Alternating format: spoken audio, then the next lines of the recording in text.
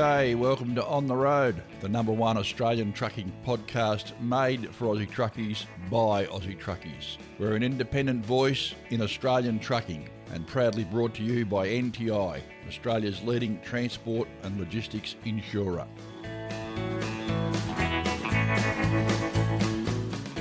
Show 144. We've got a big one for you this week. Andy's got James Keith for an interview. We'll play a couple of his tracks. Obviously got the news and all the other usual features. Bob Mcmillan in with something to talk about. I've got Rod Hannifey for a bit of a long conversation at the end of the news where we talk about current affairs. We cover a little bit of ground there. It's a big show, so let's go.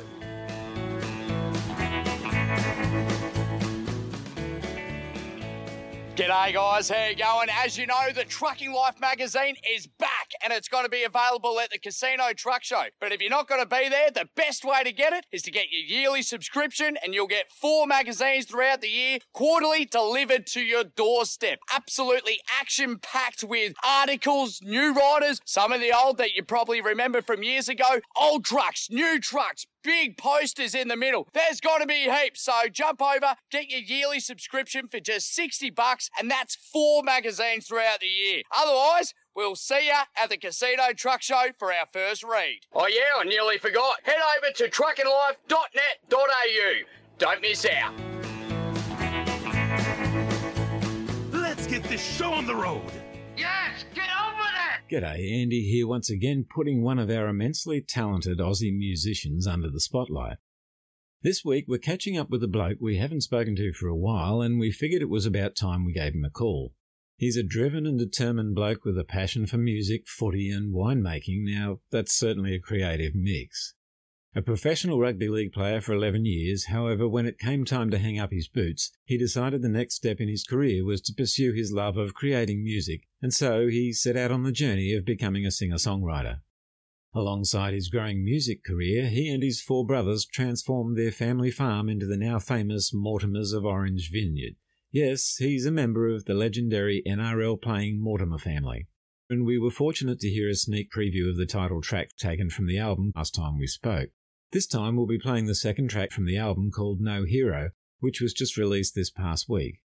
In the video created for the song, it depicts the storyline of himself as a young bloke following his dream of one day being on stage, playing to an appreciative crowd of adoring fans.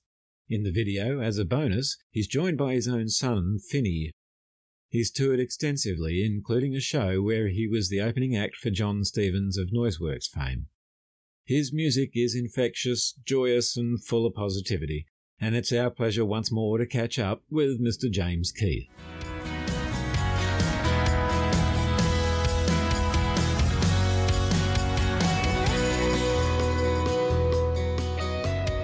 G'day James, it's been a while since we last caught up and I thought it was about time we had another chat to find out what you've been up to since then, so welcome back to the show. G'day Andy, mate, thanks for having me back on. It's great to have a chat with you again, mate. Now, we've got to address the elephant in the room, so we can bypass the rugby league chat this time, I think. Yeah. There's just a chance you might ask me how my beloved Dragons are doing, and that could be a bit awkward. About as good as my Bulldogs, so. Oh, yeah. But just quickly, your tip for who you think could take out the premiership this year? Oh, look, I think South will get it. Yep. You know, they've got too many big players in key positions, so yeah, not that I'm a South fan by any means, but I think South will get it. Yeah. Now, one of your blokes had a bit of an issue on field last weekend. Is he all right? Yeah, he is. That's rugby league, though. That's how it goes. It's a brutal sport, and that's what happens. Yeah. Well, as a rugby league fan all my life, seeing the way both teams sort of huddled around him and gave him some protection and a bit of shielding, it was just good to see. Yeah, it really is. Like, people forget. I mean, it's just such a brutal sport. Yeah. But at the end of the day, you know, we're all mates and everyone's there to look after each other. So, yeah, while it was sort of scary to see, it's, as I said, the rugby league community is a good one and you never want to see someone get injured, but yeah, when they do, people rally around them. So it's good to see. Yeah, it is, mate. And obviously after your 11-odd years in there, you did well. You came out with your brain still intact and all your boyish good looks still happening. And oh, the body's hurting a little bit. But yeah, look, I loved it. You know, it taught me a lot of good life lessons playing rugby league, but I'm certainly feeling it a bit now. Yeah. And just before we leave the subject, what about the State of Origin kicking off next week? What's your crystal ball telling you who's likely to come out on top in 23? Look, I'm a huge Blues supporter, but I just think we've got the front row and then obviously the back line, the back five are just outstanding for New South Wales. So I really think we should get it, but we should have won it last year as well. So you never can write off Queensland. Yeah, that's true. But, another year under, Nathan Cleary's belt and a few others, I think we're going to get it this year. Yeah, well, I've been living in Brisbane half my life now, but I'm still blue to the core, so good to hear that. Thank you. It's an exciting time of year, though, isn't it? Oh, it is. It gives us all something to talk about and get excited about. So, yeah, can't wait for Origin. Yeah, it gives my wife and I something to argue about. She follows the Maroons, I think, just to annoy me. But anyway. That's it. Now, I'm not sure why, but last time we caught up, we didn't talk about the Mortimers of Orange Vineyard. Time for a shameless plug, mate. Tell us about it. Yeah, well, one of 5 boys. Dad wanted to bring us up in the country. So, bought 40 acres just north of Orange and thought, what am I going to do with my boys? So put us to work and we planted a vineyard, and that was in 1995. Yep. And, 20-odd years later, it's winning awards, and Dad got Best Shiraz in New South Wales last year, which is really good. Fantastic. So it's a lovely family business. Yeah. Yeah, just north of Orange. My brother Daniel, he kind of helps Dad run it now, which is really good. But yeah, we literally built it from scratch, and it's a great place to go and visit Orange as a general. But if you did get time, go and pop out and see Dale or Daniel, because it's a great little family vineyard and some beautiful wines in Orange too. Cool climate. Oh, yeah. Great soil. So it's a great thing to be a part of. I might have to take a day trip down with the ute, mate, and stock it up. Yeah. You might be able to drive home, though. Yeah, that's it. Now, last time we spoke, you introduced our listeners to Life is Good Today, which went down very well. Yep. However, you've just released a new single also taken from the album, and we'll be playing that shortly. Before we do, what's the story and the inspiration behind the new track, No Hero? So, No Hero, she was a part song. About 2010, one of my best friends, Kyle Pearce, who's a great songwriter, showed me this song, and we were sitting at a Matchbox 20 concert in the Hunter Valley, and just before they came on, he just showed me this track, and straight away I fell in love with the guitar riff and just the vibe of the song. And then, literally 11, 12 years later when I was writing my album, I gave Kyle a call and I said, mate, remember that song you showed me, No Hero? I said, have you done anything with it? He goes, no, I never liked the way it turned out or whatever. So I just said, well, look, mate, do you mind if I have a crack at it? He's like, yeah, no worries at all. So I was really nervous, but pretty much rewrote the whole song, new lyrics and made it a country song and put a new chorus and solo and stuff in there. But I was pretty nervous when I showed him again, but he wrote back and goes, mate, I love it. Yeah. So we put it together. So the story behind the song is basically I like to put good messages in my songs. Yes. So this one's about chasing your dreams. Yeah. And really kind of cool video to go with this one as well. It's basically like a young bloke in his room. I actually use my son. I was going to say, and you use your young bloke to play you. Yeah, it's my young son, Finn, who's 3 years old. So jumping around in his bedroom, which is what I used to do as a kid. And then later in the song goes to me playing on stage in Manly. So, yeah, it's a cool video to bring this one to life. Yeah. Well, and I guess Finny will start getting offers soon from Home and Away and all that sort of stuff. I'll tell you what, he's the king of preschool at the moment. I'll bet. He's a little rock star. I'll bet. Mate, what lies ahead for you throughout the rest of 2023? Any secrets you can let us in on? Yeah. So the good thing is I've got an album up my sleeve. Yeah. So just doing song by song at the moment, just to kind of get my name out there. But I've got some really cool shows sort of coming up in August. Another song coming out in September. Then I'll drop the album probably just after Tamworth next year. Yep. It's already finished, but we're just kind of tweaking the sound a little bit and getting it mastered in Nashville with Billy Decker. So, yeah, look, we're really excited about what's to come, and the whole year's kind of planned. And then I'm already writing my second album as well. So, great. Yeah, just really got the good vibe at the moment just to keep writing and collaborating and kind of getting my name out there, which is really exciting. Yeah, for sure. Now, just to remind our listeners as to how they can find out about any of your upcoming shows and news, where do they go to get all that info again, mate? Yeah, so if you follow my socials, which is just jameskeith.au, and I've got a website too, which is just www.jameskeith.au. So, yeah, I'm always putting up content and shows and material, which is really cool. So come along and give us a follow, because I love creating music. Music makes me so happy, and I love expressing that on stage and having a good time. And I try to write my music like that so people can have a good time as well. So, yeah, I love it. Yeah. Well, mate, you're known for your positivity and the joy in your music, and that certainly seems to keep going, which is great. Yeah, music makes me feel alive. I love going to concerts. I love going to live shows and supporting acts and supporting other artists too, which is cool. So if you come to one of my shows, I guarantee you'll have a good time. Oh, look, I will do that. Make sure you got a case of something nice in the boot for me too. Yeah, I always carry a case of wine around. It's a great gift idea too. I'll bet. Our guest this week has been hard-working muso, rugby league legend and all-round top bloke James Keith. James, thanks a bunch for bravely stepping up to the plate for a second time with us here on the road. No, all good, Andy, mate. It's always a pleasure to talk to you, mate. And thanks for the support. Always. Now we've talked about it, so it's time to hear it. Would you please introduce your new single for us? Sure can. I'm James Keith, and this is my new song, No Hero. I can feel it in my soul. I feel it when the wind blows. I feel it in my toes and my nose. I feel it in the air that I breathe. This oxygen is free, so come and suck it in with me. I'm waiting on the world to see, so just breathe patiently and the world will see that I'm on your side. Come feel alive with me tonight. So let the music pull you in and move your body to the drum beat. That beer chasing whiskey shots, waking up with sore feet. Singing to a sea of stars, I see you smiling at me. It's something in the air, man, it's different in the country.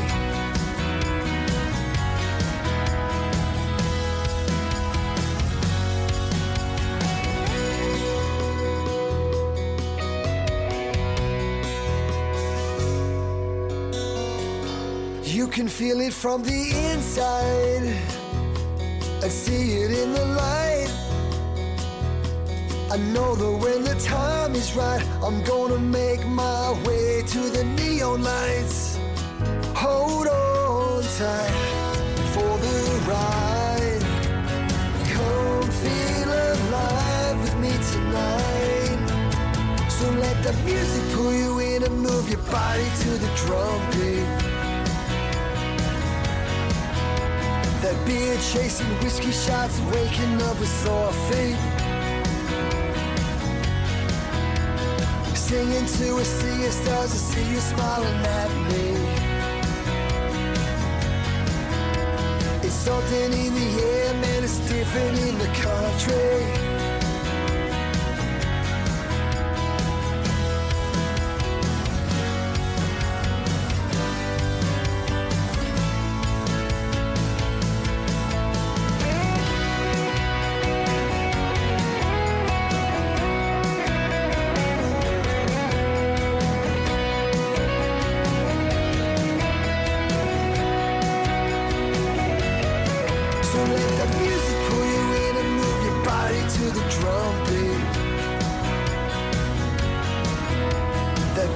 Chasing whiskey shots, waking up with sore feet.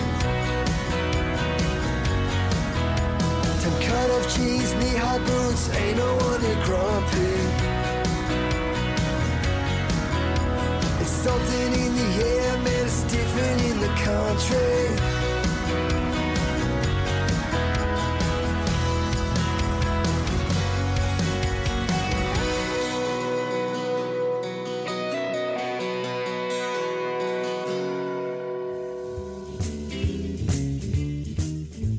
There's nothing more devastating for a truck operator than to be involved in a serious road incident. We've all seen the impact of heavy vehicle accidents, and at these times, when people are most vulnerable, it's critical that they have immediate support from a strong, stable, reliable and experienced organisation. NTI is Australia's #1 truck insurer, the specialist you can count on to protect your transport and logistics assets, with the know-how to take control of the situation and the capability to reduce lost income by getting trucks back on the road again as soon as possible. Specialist products, experienced people, accredited repair and recovery networks, and industry advocacy is what we do. It's our specialty and we've been doing it for more than 45 years. For more information, visit the website at nti.com.au or go to the NTI Facebook page.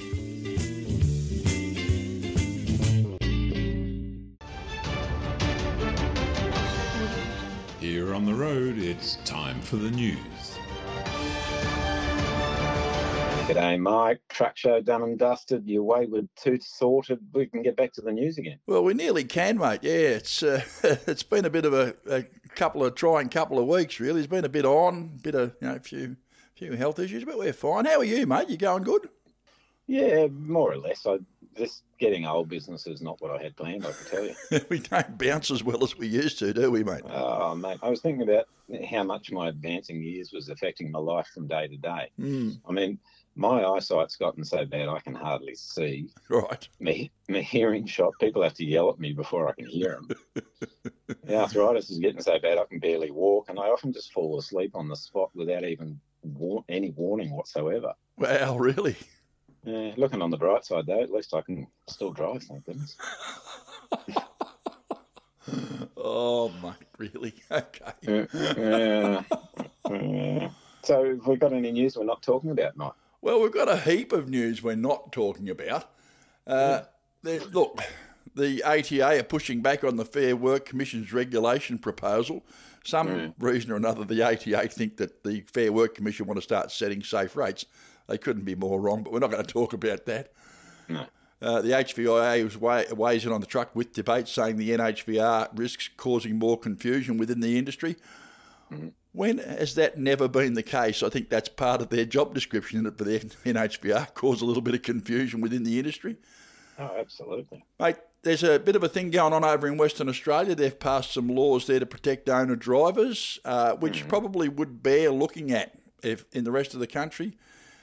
AirTech have launched their new AXS Smart system. Arrow Transport have explored Daimler's offerings. There's a whole heap of stuff going on out there, so just get your way around the trucking media and have a bit of a look. There's more going on than what we talk about here. Of course, we don't talk about it news sort of way. We just opinionate on the news, so, feel free to do your own thing and have a bit of a look around. There's a bit going on. Yeah, there is. Mate, this whole, anything that's called smart worries me, Does it? Yeah. The smart cars and smartphones and smart everything else. I mean, one stage I think they had number plates in Queensland was the smart state. I mean, hello. Really? Queenslander! When's that going to start? Anyway, before I get throttled by Queenslanders, into the news, mate. Into the news. Earlier this week, a truck triggered the sensors on the southbound lanes of the Warringah Freeway at the approach to the Sydney Harbour Tunnel, causing delays for commuters. Ironic, given we're in the middle of an overhyped truck blitz in New South Wales. Yeah, look, if you get a chance to have a look at the picture of this truck, you can see that the thing has had a little bit of an incident at the very back of the trailer. And there's a little bit of metal sticking up from the back of it. So ordinarily this truck would fit under there quite nicely, but this little bit of metal has set the laser eye off, and the driver's done the right thing and stopped. And, he's been caught up in this whole thing. Now, the fines for going into these tunnels is monstrous. Now, I won't say that this bloke might not have done some damage inside the tunnel with that bit of strip sitting up, but surely the answer to that would have been to just, somehow or another get a ladder, get up there and pull the strip down and let the guy proceed on his way. It's not obviously something that's intentional. It's not, he may not have even known that was the case, although from the look of the photo and the look of the age of the truck, maybe that's been like that for a little while. I don't know. What if he stuck a supercar wing or something on the back of it just to keep him grounded at high speeds? It looks a bit that way, doesn't it? Yeah. But, at least the guy pulled up, Some of these clowns don't pull up. No. You want to know what the worst part about all this is with these overhyped trucks and all that sort of thing? There's nowhere to get off. The signs aren't far enough back. You've got no chance. Once you get to the situation where you've set the lights off, and it's like it in a lot of places around Australia, there are a number of places like Bingara Gorge, for example. We always carry on about, not Bingara Gorge, the gorge out near Wilton anyway. Trucks get into these situations and they've got nowhere, by the time they realise that they're in trouble, they've got nowhere to go to turn around or escape. There's no escape route for them. And it just seems to me that sometimes a little bit of thought from the road maintenance authorities or the road engineers to give these over-height or over-length vehicles when they go into these gorges and that a chance to escape, that might be a smart way to deal with it. Rather than this punitive rubbish that they're doing all the time, finding blokes like absolute squillions of dollars and disrupting everyone's lives. If this bloke had a chance to escape, he would have, I think, given the fact that he stopped. You know what I mean? I do. Playing the devil's advocate, of course, their argument is if people put a little bit more thought into knowing what their height is. Well, look, that's true. Absolutely true. I've got no argument with that. Know your truck and height. And as our mates at Queensland Rail say, size does matter. Know your truck and height. Yes. But the reality of it is, if you look at this guy, he looks to me like he's been genuinely caught in a situation where that metal strip across the top's come unglued or whatever. It may not have even been something he noticed. I mean, do we punish people for being stupid? Should we? Probably. Our jails would be full if we did. I don't know. I don't know. Maybe I don't know the whole story. They need some bloody great big cranes, mate, like they have at the Formula One. That just just lift them out of the road. Yeah. Oh yeah, that'll work. That'll do it. That wouldn't cost much. No. A couple of escape roads might be a bit handy. That's all I can say. Agreed. Still on the subject of the Sydney Harbour Tunnel, mate, Road Freight New South Wales has stated that banning large trucks from the tunnel would do more harm than good. That's a big call. Banning trucks, that's a big call, and that's stupid. We carry on about trucks being allowed in and out of the city, and it's the same all over Australia. It's this NIMBYism stuff, not in my backyard, mate. We want all the stuff that's carried by trucks, but we don't want the trucks. If you don't want the trucks, stop ordering shit. It's quite simple, No reinvention of the wheel. No, look, these heights and things like that, everyone knows what they are. And look, certainly when someone does do the wrong thing, they deserve to get a slap on the back of the hand. There's no doubt about that. Oh, for sure. But the truck-triggered sensors are there for a reason. That they're there to protect the infrastructure and to stop worse things from happening. And believe me, if the biggest problem you've got in your life is being held up for half an hour in the traffic because a truck's triggered a sensor, mate, you've got a pretty good life. Let's face it, you're in a capital city in a country of Australia. You should expect that there might be a little bit of traffic. It's not rocket science. You know what would go a long way to fixing the problems of the trucks in the city, and this is going to hurt because there are people that are not going to agree with me here. Oh, good. Okay. If we had times where the trucks could go into the city, like allocated times, and like night time, for example, and do their deliveries, it might cost a little bit more money to do it, but you wouldn't end up with the traffic problems. And the truckies would like it too, because the idiots driving the cars wouldn't be on the road. Yeah. They'd be tucked home in bed, and then we would be out of sight and out of mind, wouldn't we? Mm-hmm. I mean, you can't just stop the trucks using the Sydney Tunnel. It's ridiculous. There are curfews now. You can't take a load of dangerous goods over the Harbour Bridge at certain times. You can't even take a load of dangerous goods through a tunnel because for some reason they think the fire suppression systems aren't good enough. So, that's just the way it goes. We need to have a little bit more think about it. As an industry, we're still recovering from all sorts of things, not least of which the damage that was done to us by COVID. Yeah. We can't compromise on freight operations around New South Wales. Selectively banning some vehicles from our roads, well, we're good at it, but it's just a knee-jerk reaction. Simon O'Hara from Road Freight New South Wales believes we still require greater public awareness. And he's in disbelief because Road Freight New South Wales is a member of the Business Sydney group, and they're disappointed they could make such an ill-conceived comment without even reaching out to the Road Freight New South Wales for an opinion or a comment. What? It's ridiculous. These people running around, no idea what it takes to run a truck, mouthing off and wanting things to happen without any real concern for what the ongoing effects are. True enough. Nothing new.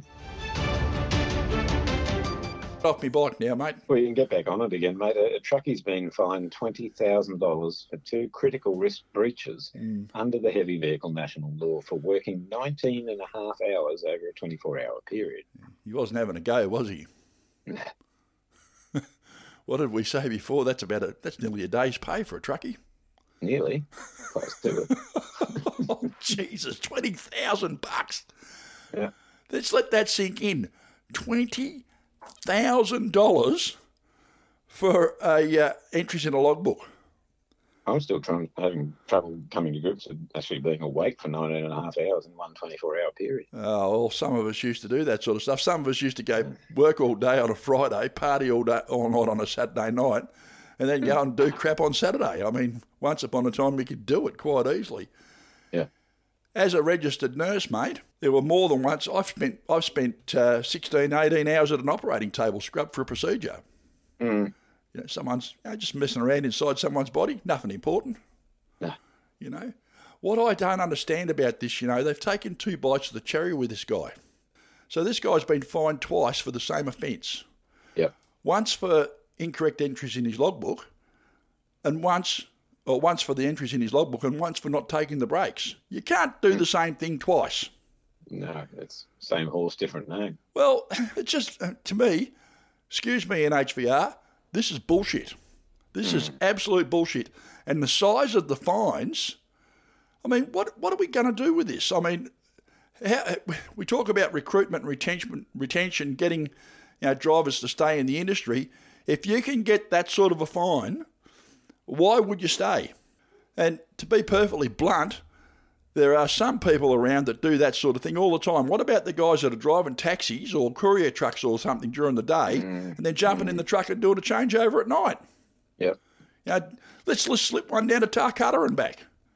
This selective punishment, it beggars belief. They report that the driver's longest break was like 1.5 hours or something. I mean, take your rest breaks. It's not worth the risk. The NHBR are always looking at your book. Is someone going to drive into Marulan with his book that bad while he knows about it, do you think? Well, he could have been asleep at the time. Well, he could have been asleep at the time.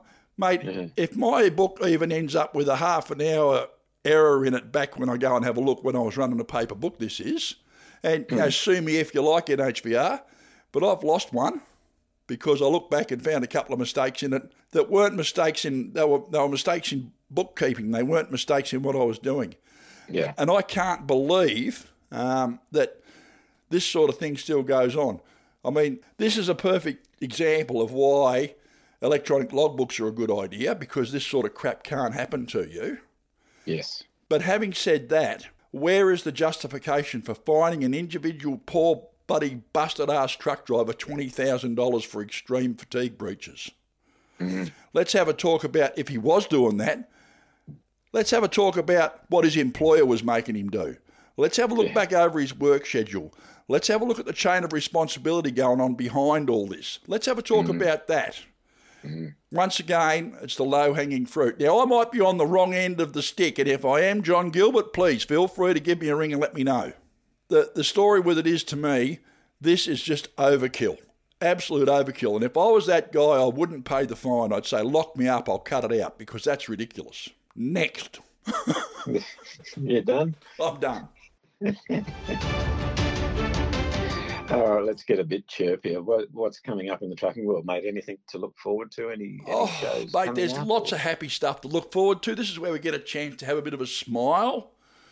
June, we've got the Alexandra Truck Show. That's always a big event, the Alexander Ute and Rod Show. I'm not going to be there for that one, unfortunately, and I don't think my old mate Yogi's going to be down there for that one either. There's a truck meet thing happening at Marsden. Check Facebook for that one, coming up soon. We've got... Where?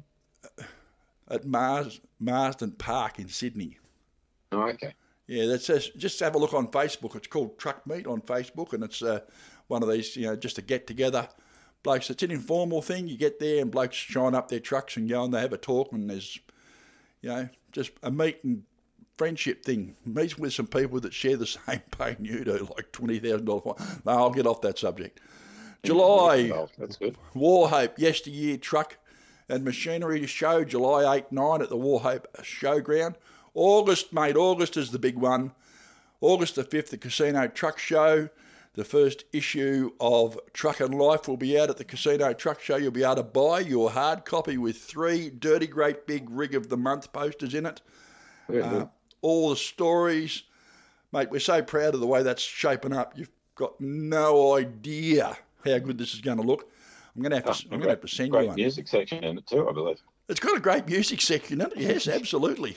Or it will have when the bloke that's doing the music section sends it to the editor. I'll have a word with him. I think you should have a word with him and tell him to have a red hot go.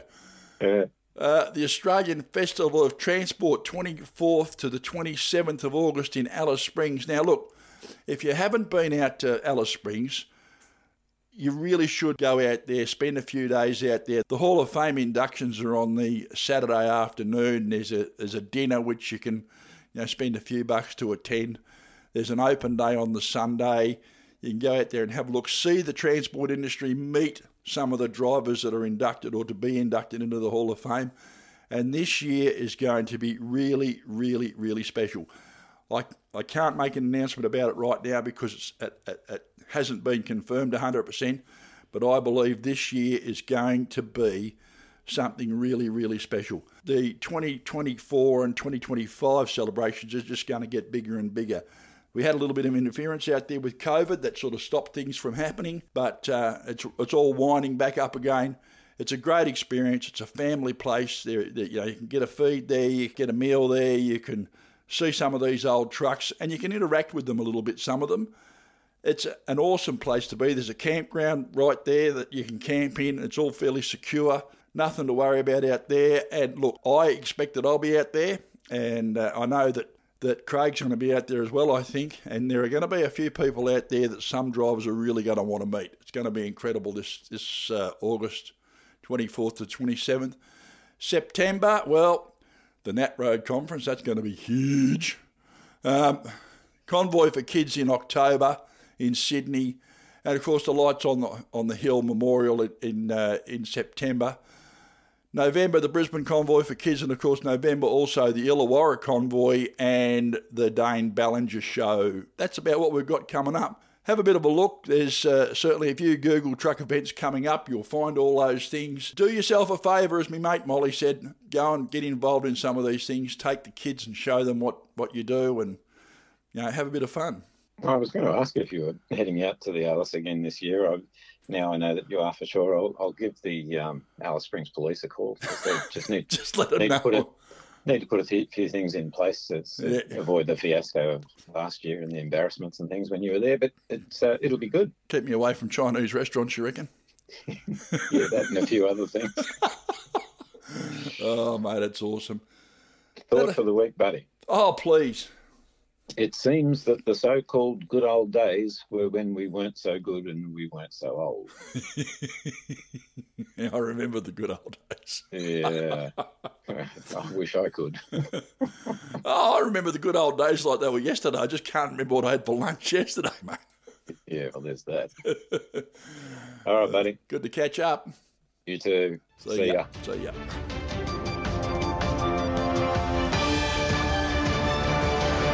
Have you ever come up behind a caravan wearing a big green sticker that says, "I'm truck friendly"? It's simply telling you that the driver you're following is a part of a growing safety-minded community of caravanners who actually want to help other road users, have a good understanding of safe towing practices, and have a UHF radio switched on and ready to communicate.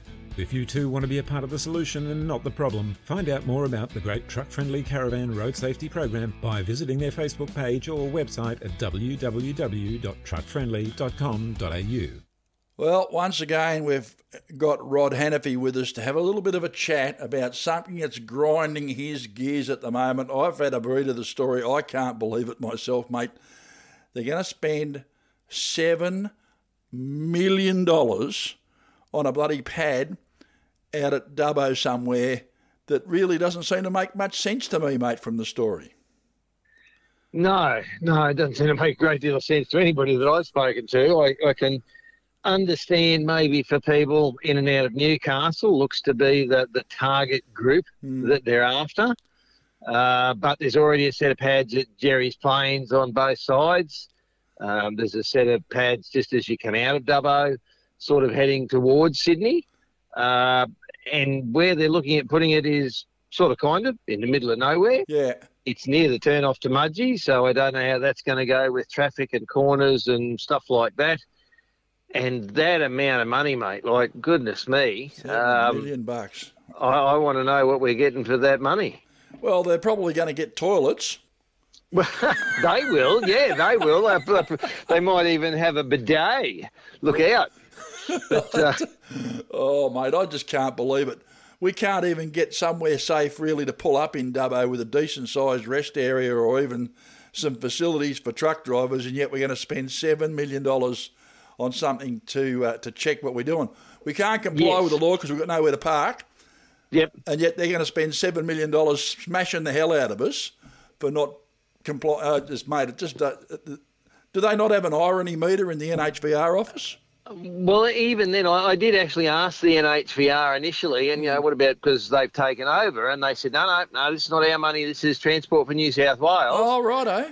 And yet, funnily enough, at the end of the article, it says, but by the way, it's not ours, it's up to the NHVR now. So whether it was already committed to when NHVR took over, and there is some possibility with that, but then I would have thought NHVR may well have reviewed it because they've physically started the work now. They're tearing the road up. Yep.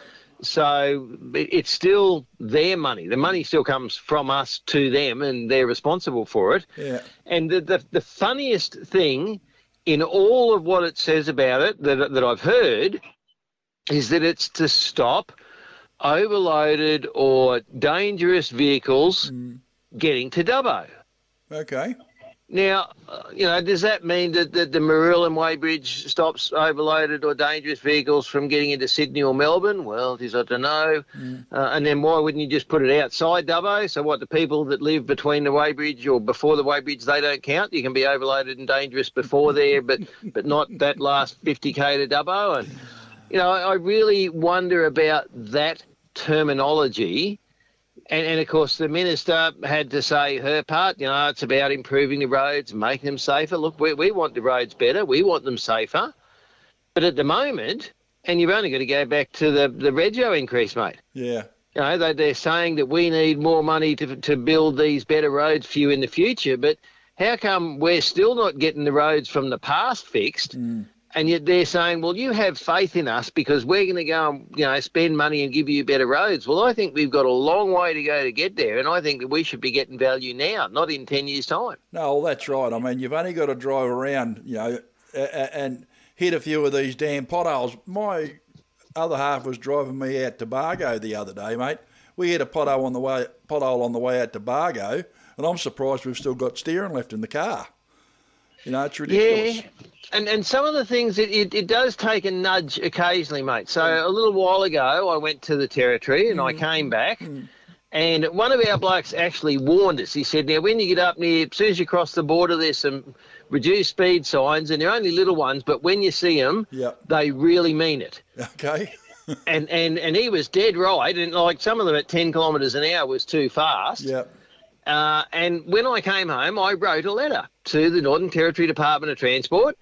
And I said, look, I'm aware that these failures, and they were major failures, have been there for months since the flooding.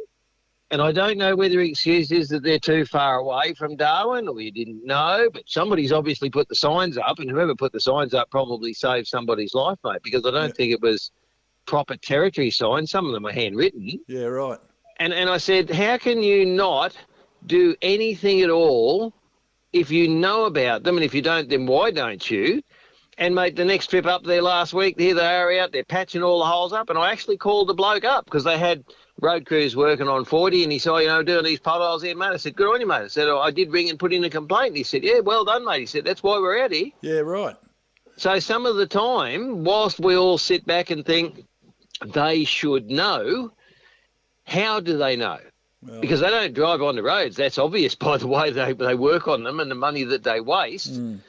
And there's the bigger argument again, of course, mate, that the money that goes out for funding, and we all know that at the end of the financial year, if you don't spend the money you were given last year, then you don't get it next year. Yep. So they hang on to it in case they need it. Then at the last minute, they're out doing stuff and spending it without getting good value.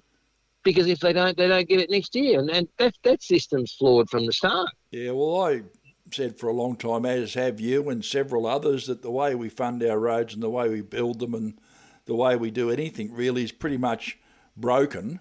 And we need to really have a sort of a root and branch look at things and do some things that make common sense. I mean, you've only got to have a look at the condition of some of the things that we're expected to deal with to know that something's not right, don't you? You do, and then there's two other sides to it, mate. So I'm made aware from one of our callers to Night Shift last week that there is a new set of rules coming out for roadworks. Right. Now, they said that they were going to launch a roadworks committee, which I applied to be a member of, and they said that these will be ironclad rules. Now, this bloke's a young bloke, and he said, they're obviously written with the best of intent, but someone writing them sitting in Sydney has no idea how that's going to work when they're round a blind corner over a hill and in a loop in the middle of Western New South Wales. And they've been told you will not be allowed to modify, change, or make any change at all to these plans. Yeah. Now, the intent is to keep them safe. And mate, we don't want road workers getting hurt. We want them out there fixing the roads because without them, our roads are going to fall apart even worse. Yeah. But we also want a fair go. Now, the other day I left Dubbo, and you know where they have the escort vehicle driving you through the roadworks? Yeah. Now, I understand if it's long or dangerous or, they've had a bit of trouble with speeding. Okay, they're trying to manage it. Got no problem with that. Yep. But there was a piece of roadworks north of Dubbo the other day, and the escort vehicle was travelling 150 metres each way. Excellent. So by the time he turned around and got it into first gear, he was at the other end, turn around. They could see one another. They could wave to one another. And yet we're paying someone to drive an escort vehicle in front of three vehicles at a time, 150 metres. Yeah, well. Now, if you can justify that, mate, you're a better man than me. No, I wouldn't even begin to try. It doesn't make any sense at all. No. And then they leave the roadworks up at night. So there's a section there you come back through Cunnamulla and they've got 60 kilometres an hour for kilometre after kilometre. Yeah. And they've graded the shoulder. Yeah. So it's actually safer now because you can see that the shoulder is there and you can see the angle of it and you can see what's on it. Yeah. There's no signs. It's all lined and everything. Yeah. But as soon as you get down to the next part, which looks exactly the same as the part you just supposedly travelled at for 60 kilometres an hour, it's exactly the bloody same.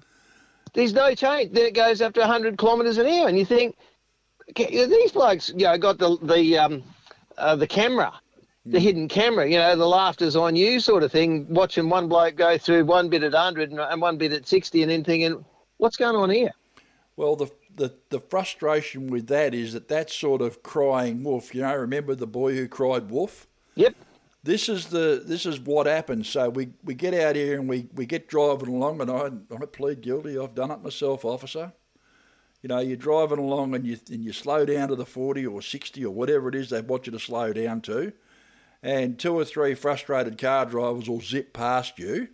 Yep. And you sort of think, well, all right, I'll be a professional. I'll sit here and do the right thing. And after about 4 or 5 kilometres, you're starting to get a bit jack of it, particularly if you've seen nothing. Yep. And then you come up to the end of roadwork signs and nothing's happened and the cars are all long gone and you're sitting there, mate, we're working to a logbook, so we've just wasted X amount of time that we could have been tooling along. Yep. And the very next time you come across that set of roadworks at 2 o'clock in the morning, you go stuff it and you just leave the cruise control set. And, there's the copper waiting at the end and the headline is, truck driver caught doing 100 in a 60k zone. Yes. And I am just about sick of it. It's just not right. It's not fair. And that's why I tried to get on that committee to at least have a voice. Oh, no, the committee's full. Now, I guarantee you there won't be any truck drivers on there. No, never is. And that's the thing, mate. We simply don't get heard enough. Yeah. And again, it's not up to the Transport for New South Wales to ring me and say, hey, Rod, we want to build a weighbridge. What do you think of that? Yeah. But a little bit of, this is what we're planning. Is there anything that we need to put in there? Can we at least talk to you about it before it's committed and done, rather than come out like this and say, well, it's all going there. And look, we're going to hold them to account, you and me and Big Rigs and everybody else. Yeah. Are going to say, how do you justify this money when specifically? That was what I was told. Yeah. Oh, no, well, there's no extra money where we built the overtaking lanes. The fact that And look, I'll be straight up with you, Mike. I rang about one particular one. There's one in the Pilliga. Yeah. And our mate finally rings me back after my complaint. I said, that parking bay, he said, you put the green reflectors up, and he said that wasn't a proper bay. It didn't have the right signage. I said, hang on. I said, mate, that's been marked with your sign, stopping bay, for the last 25 years. Yep. And I've slept in that rest area quite a number of times. It's the one just before the dipper. Yeah. And I said, there's nothing else sort of in that section there. Mm. And you're accusing me of signing it and it not being compliant when you did it. And now you're happy to take the thing out. Yeah. But you're not going to replace it. It's unreal. Because there's no funding to replace them. Well, there is actually. There's a few $1 million. Yeah, well, we could just cut back one set of the office chairs and we'll be right. Oh, mate. I don't know. You sleep in the Pilliga, do you? Yeah. Mate, not at Turley Creek. I listen to Slim's song too. I don't sleep at Turley Creek. And that's at the bottom of the hill, mate. I hate stopping at the bottom of hills. Mate. And look, I'll tell you what, while we're on it, I've just written to, Infrastructure Australia, the Institute of Engineers, Roads Australia, Austroads, a couple of others. Yeah. And I said, I have a problem with the way they do roadworks now. Yeah. Now, you listen to this, and I imagine that you will back me up. Okay, I'm waiting. Go back about 5 years. I was on the way to Perth. Yep. And they've gone out and they've graded all the shoulders. Right. Oh, and it looks beautiful. You know, it's tied in. There's nowhere for roofs to hide. But every single place where there was a shoulder that we could pull up, and it didn't matter whether you wanted to pee or you did a tyre or you hit a roo and you wanted to check for damage, or God forbid that you're actually getting a bit tired and you needed to pull up for 5 minutes and kick the tyres and walk around the truck so you could make it to the next registered and signed formal parking bay 100 kilometres away. Mm. And every single place on a crest of a hill where we used to have enough shoulder, you could just pull up, you're off the road, you put the hazards on, you roll up to it, you roll out of it, you can see when you go in and go out. Yep. Every one of those was taken away. They did the same at Roma, and I rang them there. They've just done the same heading up towards Barclay Homestead on the Barclay Highway. They've gone and graded it all, and every single bit of shoulder, and even where the crests were. So you've got solid ground on the top of the hill. The water obviously runs away, so it's not at the bottom where you're going to pull in and get bogged in your truck and in trouble. But they go and cut the shoulder a metre below the road, so that you can't even pull up there either. Yeah, it doesn't make a lot of sense, mate, does it? I can't find a valid reason, and I've asked them, why are you doing this? And obviously none of them drive. Yeah. Because they've never had to pull up on a shoulder anywhere. Well, I've often wondered about all this sort of thing. I mean, look, the way some of this stuff gets cited. I mean, does someone intentionally say, oh, geez, well, that'll make it a bit hard for them to pull away from there, make it a bit slower, make them take a bit longer, make them pull out into a 110k zone? Yep. Out of Marulan, for example, going uphill. Yep. It beggars belief that some of this stuff happens. I think that somewhere along the line, some of these road managers have appointed people to work out exactly what happens and how much we can do to piss truck drivers off.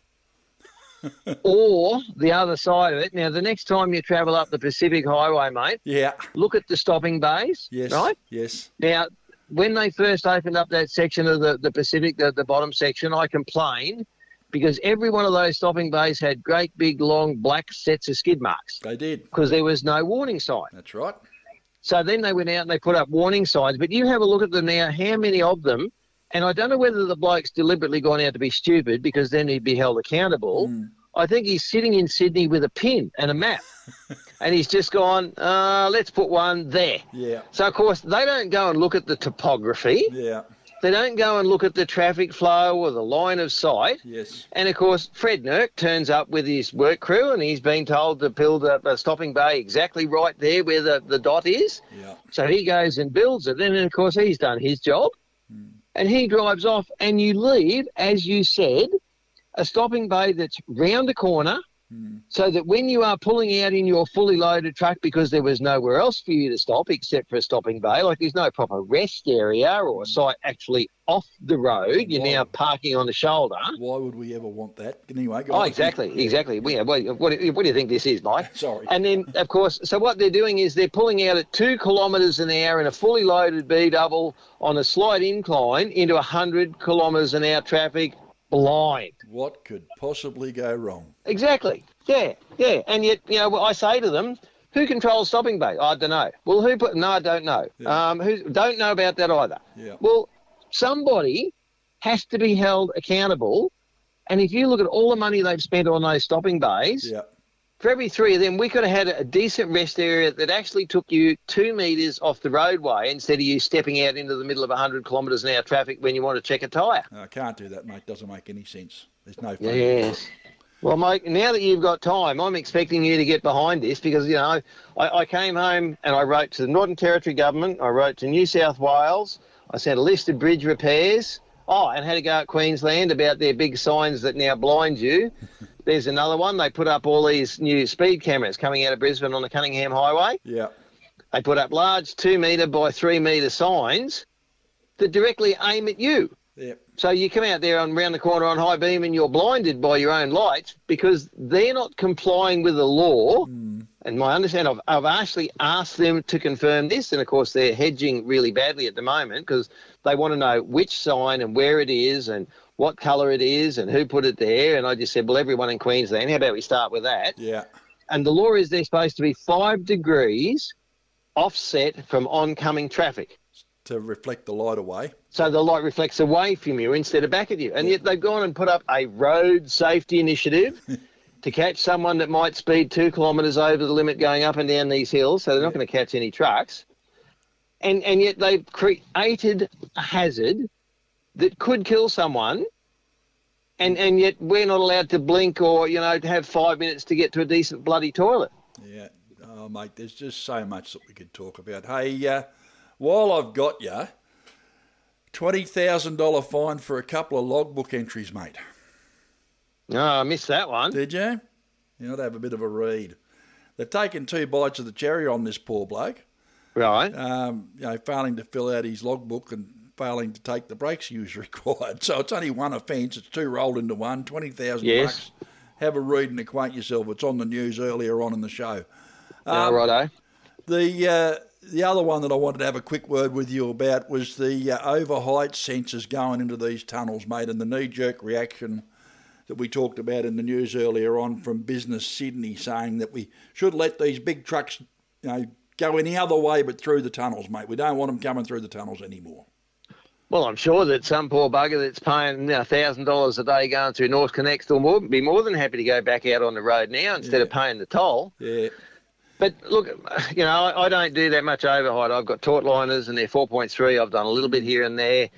You measure it before you go. The sign's accurate. I had a fellow ring me only this morning, actually, about that comment where they found 120 people at Mcmillan that didn't have logbooks. Yeah. Now, I would like the truth, Mike. So would I. Were there, 50 of them were local runners, so they don't have to have logbooks? Were there 50 of them in 2-ton diners that don't have to have logbooks? Instead of just saying, well, we found 120 blokes without logbooks. I find that very hard to imagine in this day. The bridge is there. It's not like they snuck in last night and built it and opened it when nobody knew. So, it's not like our blokes are that silly that they're going to drive around without one all the time. Yes, you might have run out. But to go and put a thing out like that and say, we're all at fault, and again, what's the public going to believe? Yeah, we're all running around doing the wrong thing, and yet they put it out in that way that justifies what they said. We're going to have another big blitz now to see if we can find some more, but they won't tell you the truth. And old mate said there was another one about a fine and a penalty. I had a bloke ring me up yesterday about one where coppers pulled him up and hassled him over tyres that weren't technically illegal. Right. Yes, they were due, and he was 30 kilometres from his own depot going back there. Wrote him up, defected him for the tyres. What, when they weren't defective? Yep. Unreal. He's already he's gone to the tyre bay and said, what do you think of this, mate? He said, well, look, it's down, but it's still technically legal. Yeah. It's not like the bloke was leaving the depot to go to Darwin. Yeah. He's only 30 k's back from his depot, haven't come back from there. So it was probably all right when he left. And they do wear out tyres. Funny that. Yeah. But this bloke's gone right through him to, he had a hand, a 5 litre thing of washing hand detergent sitting behind the tank. Right. Now, he's knocked him off for an insecure load. Oh, blokes do that all the time. They stick their gumboots down there. They'll stuff a broom under the straps. They'll, Yep. 5 And the thing's done, like 1,000,000 kilometres. It's never moved in 1,000,000 K. Yeah. And maybe a warning or, mate, I don't think that's safe. Can you at least put a hockey strap on it for me? Yeah. Oh, yeah, no worries, mate. I can do that. But no, let's write you up for an insecure load. Yeah.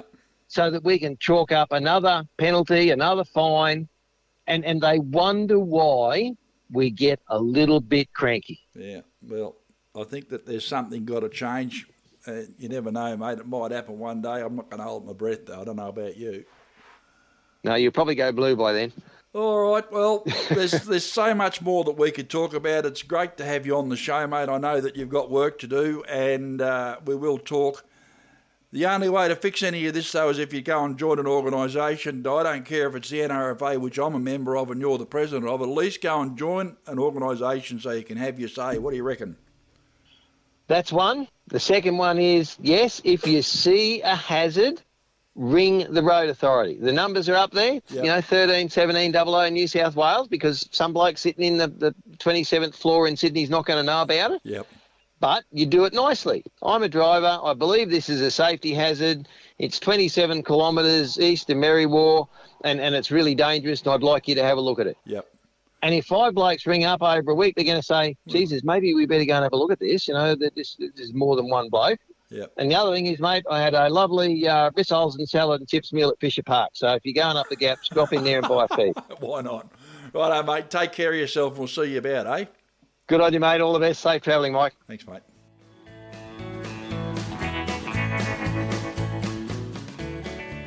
Australia, something has really got on the goat. Vegetables. Not the heroic vegetables that are the cornerstone of Aussie life, like beetroot and tomato sauce. No, a distinctly unpleasant vegetable has become endemic in the cities of our great nation. The couch potato. Those who work from home in their pyjamas or active wear. That's never seen activity.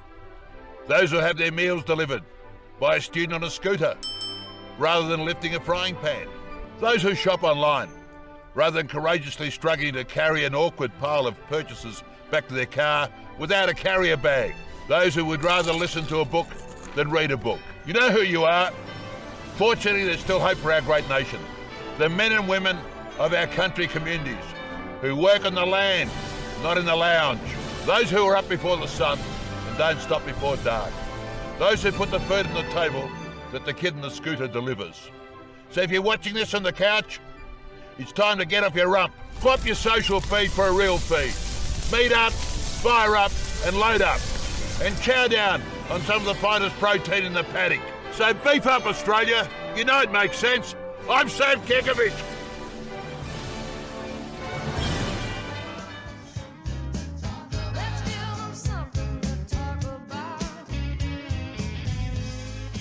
Hi there. I've just finished looking through a lovely collection of photos that came up on Facebook from Gary Richards about all the Macs at the Heritage Truck Show at Rocklea this weekend in conjunction with the Brisbane Truck Show. As I said in last week's podcast, I'd love to have been down there, but a few other personal issues have intervened this year, and I'll just hope to be able to make to the next one. But anyway, looking at all those beautiful Macs and Gary's photos reminded me of how I've been a Mac lover all my life, ever since I was able to work out what a Mac truck was. My grandfather had a ex-Army NR that he repowered with a Rolls-Royce. I've talked about it before. Now belongs to Richard Hollis in Warhope and goes around in the Warhope Yesteryear show and a few other shows around the place. It's even been out to Alice Springs, which is quite amazing. Anyway, my love affair with Mack trucks is, it'll probably end when I end my life. But I also have another favourite brand of truck, in particular one set of models, and that's Kenworth. I like the brute models from the C500 onwards. I love those C500s of RTAs and the old black one of Andy Suiters, and they were bulletproof, those trucks. And I've got a theory about trucks, and it took me a lot of years to realise having a light tear truck for the sake of payload was a good idea in one sense, but not another, because they get hammered to death on these goat tracks that I've tended to use over the years, because I never just stayed on the highways for lots of reasons, mainly because there was more money in getting off them. Anyway, I love the brute model Kenworths from the C500 onwards up till the 509s these days. And this story's about one of them. I was on my way from where I live in Cardwell to my son's place in Toowoomba here a few weeks ago, and I pulled up at a rest area just east of Roma to have a bit of a break, and beautiful 509 with a set of Cannon beef bus trailers behind it, by a B-triple set.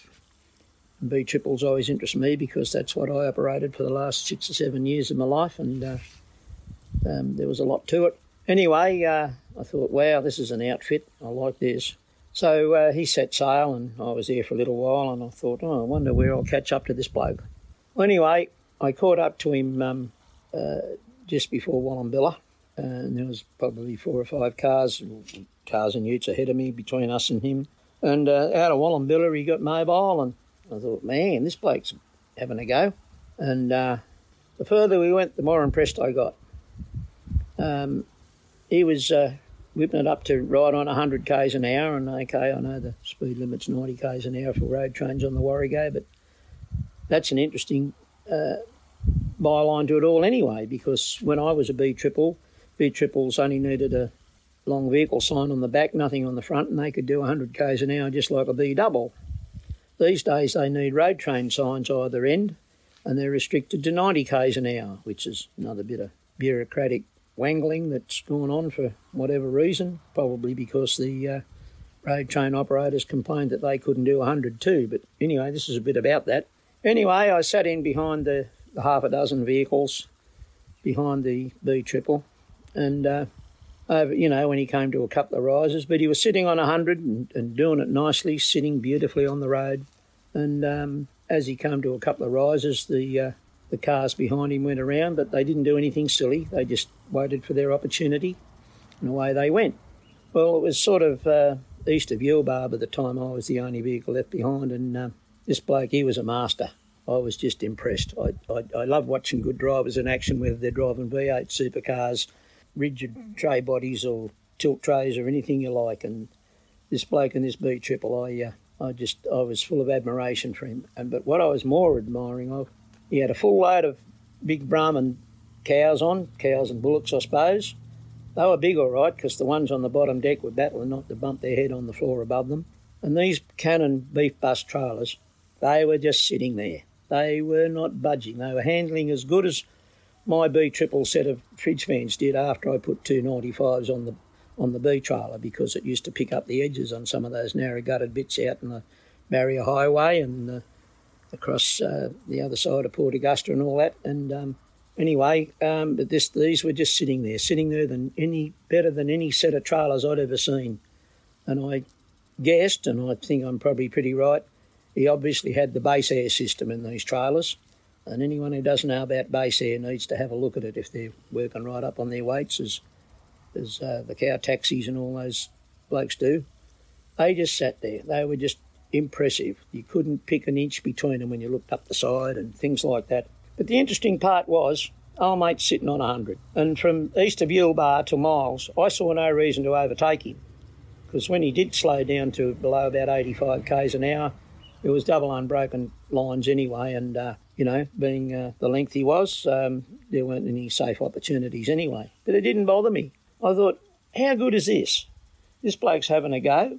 No one's done anything stupid. There's been no near misses with cars overtaking him in stupid places or for stupid reasons.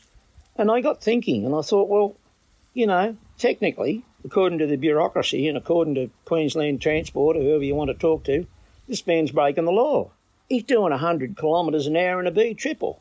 Heavens to Betsy, like, for goodness sake, is the world going to come to an end, or how many thousands of people have died because of this? Well, I hate to tell you, but I don't think any have, because the people that die overtaking road trains are the people that get sick of sitting behind them at 90 k's an hour and do stupid things when they run out of patience. You've only got to look at the accident statistics between Port Augusta and Adelaide, and even on the Warrego Highway itself, and lots of other places out around between Cobar and the South Australian border on the Barrier Highway. There's lots of stupid stuff goes on. I've been a witness to it most of my life. It used to annoy the dickens out of me when I'd get to the Queensland border and I had to only do 90. Well, I could legally only do 90 from there to Port Augusta when I was on the way to Perth. I used to give it a bit of a go, but by the time I got to Port Augusta, I was extra fatigued from looking over my shoulder, wondering whether I was going to get caught or not. And I did a couple of times. And I remember one occasion where Jeffrey from Yunta wheeled me for doing 97 between Yunta and Manor Hill, and he gave me the biggest lecture about how dangerous it was and everything else. And I said, well, Jeffrey, you better just write the ticket out, mate. I said, because you wouldn't even be talking to me about this between the tanks and Sojourner or Border Village. Oh, he said, what's that mean? I said, well, I don't know that there's any difference in the quality of the roads in either direction. But he was doing his job and he had the pen and the piece of paper, and I just sent the cheque.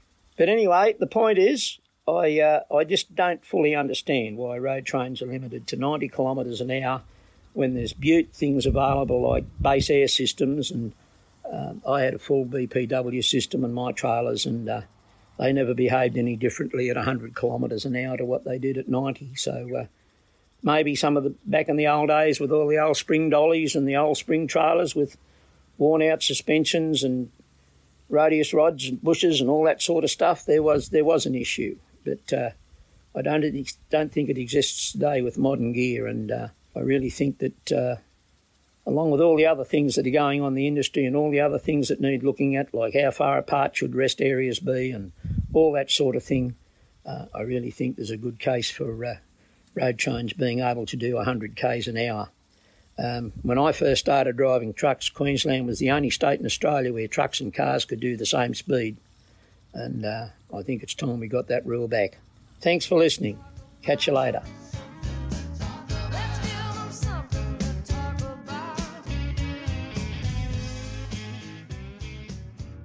Kermie here from Trucking with Kermie. I listen to On the Road podcast every week. And when that's done, you might like to pop over to Trucking with Kermie on Facebook for my take on trucking and the people who make the industry what it is. Catch you over there, and in the meantime, take care of you. This week's music guest returns with another great original track. It's James Keith with Say I Do.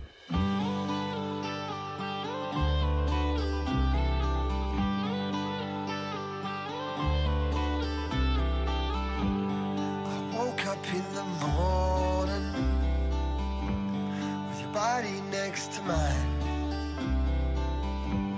my heart is melting for you. I want you all the time.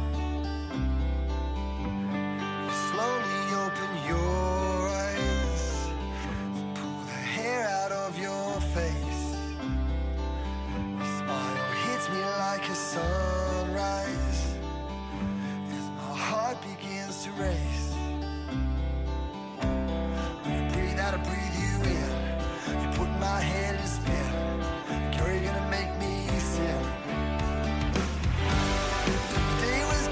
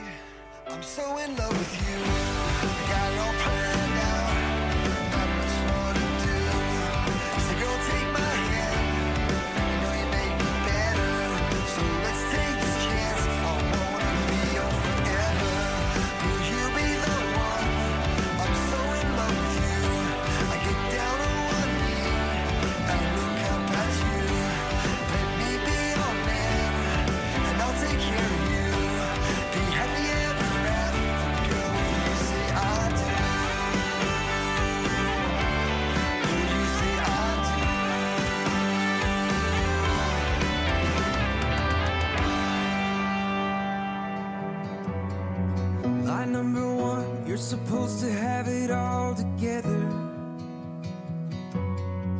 And when they ask how you doing, just smile and tell them never better. We just wanted to stop by for a moment and say, "G'day, how are you?" No, I mean, how are you, really? Physical and mental health is a significant issue for the Australian road transport and logistics industries. Risk factors like long hours, workplace isolation, pressure to meet deadline deliveries, and the need for continual alertness all contribute to making us vulnerable to physical and mental health issues. As much as it might feel that way sometimes, you are not alone. There are some incredible people and organisations in our industry whose sole focus is on helping you to stay healthy in body, mind and spirit. All these numbers and addresses are listed on our website at ontheroadpodcast.com.au. Take care of yourselves. We really just want to see everyone get home safe and well. Oh, am I the only one who says I'm fine? Yeah, I'm fine. Oh, I'm fine. Hey, I'm fine, but I'm not. So let the truth be told. On the Road is proudly brought to you by NTI, Australia's leading transport and logistics insurer, and Queensland Rail, committed to improving safety through engineering, innovation and education. Play nice with each other and most of all, stay safe out there. Bye for now. Bye-bye. The team here at On the Road believe in the right to free speech, and whilst we might not always be in agreement with the views of our guests and contributors, we support their right to hold and express those opinions.